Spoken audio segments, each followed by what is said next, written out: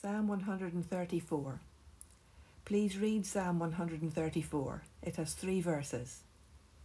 The constant praise of the Lord reverberates around the globe day and night, as the saints of God continually meet to praise his name. They meet in the sanctuaries of the Lord to lift up holy hands before him and praise his marvellous works toward us, especially in providing a Saviour who would conquer sin and death on our behalf. The praise of God rises from his planet Earth day and night, as his ministers of his grace, the people of God, worship before him as the sun makes its daily round across the world.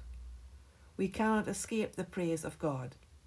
It shines out of every blade of grass, every kind word, every psalm of praise that emanates from the redeemed lips of Christians.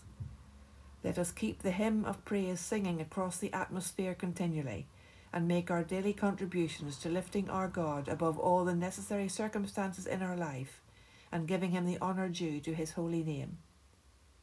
As the Lord has made heaven and earth, so may his gracious Spirit inspire us to worship continually and remain at peace in all the situations we face daily.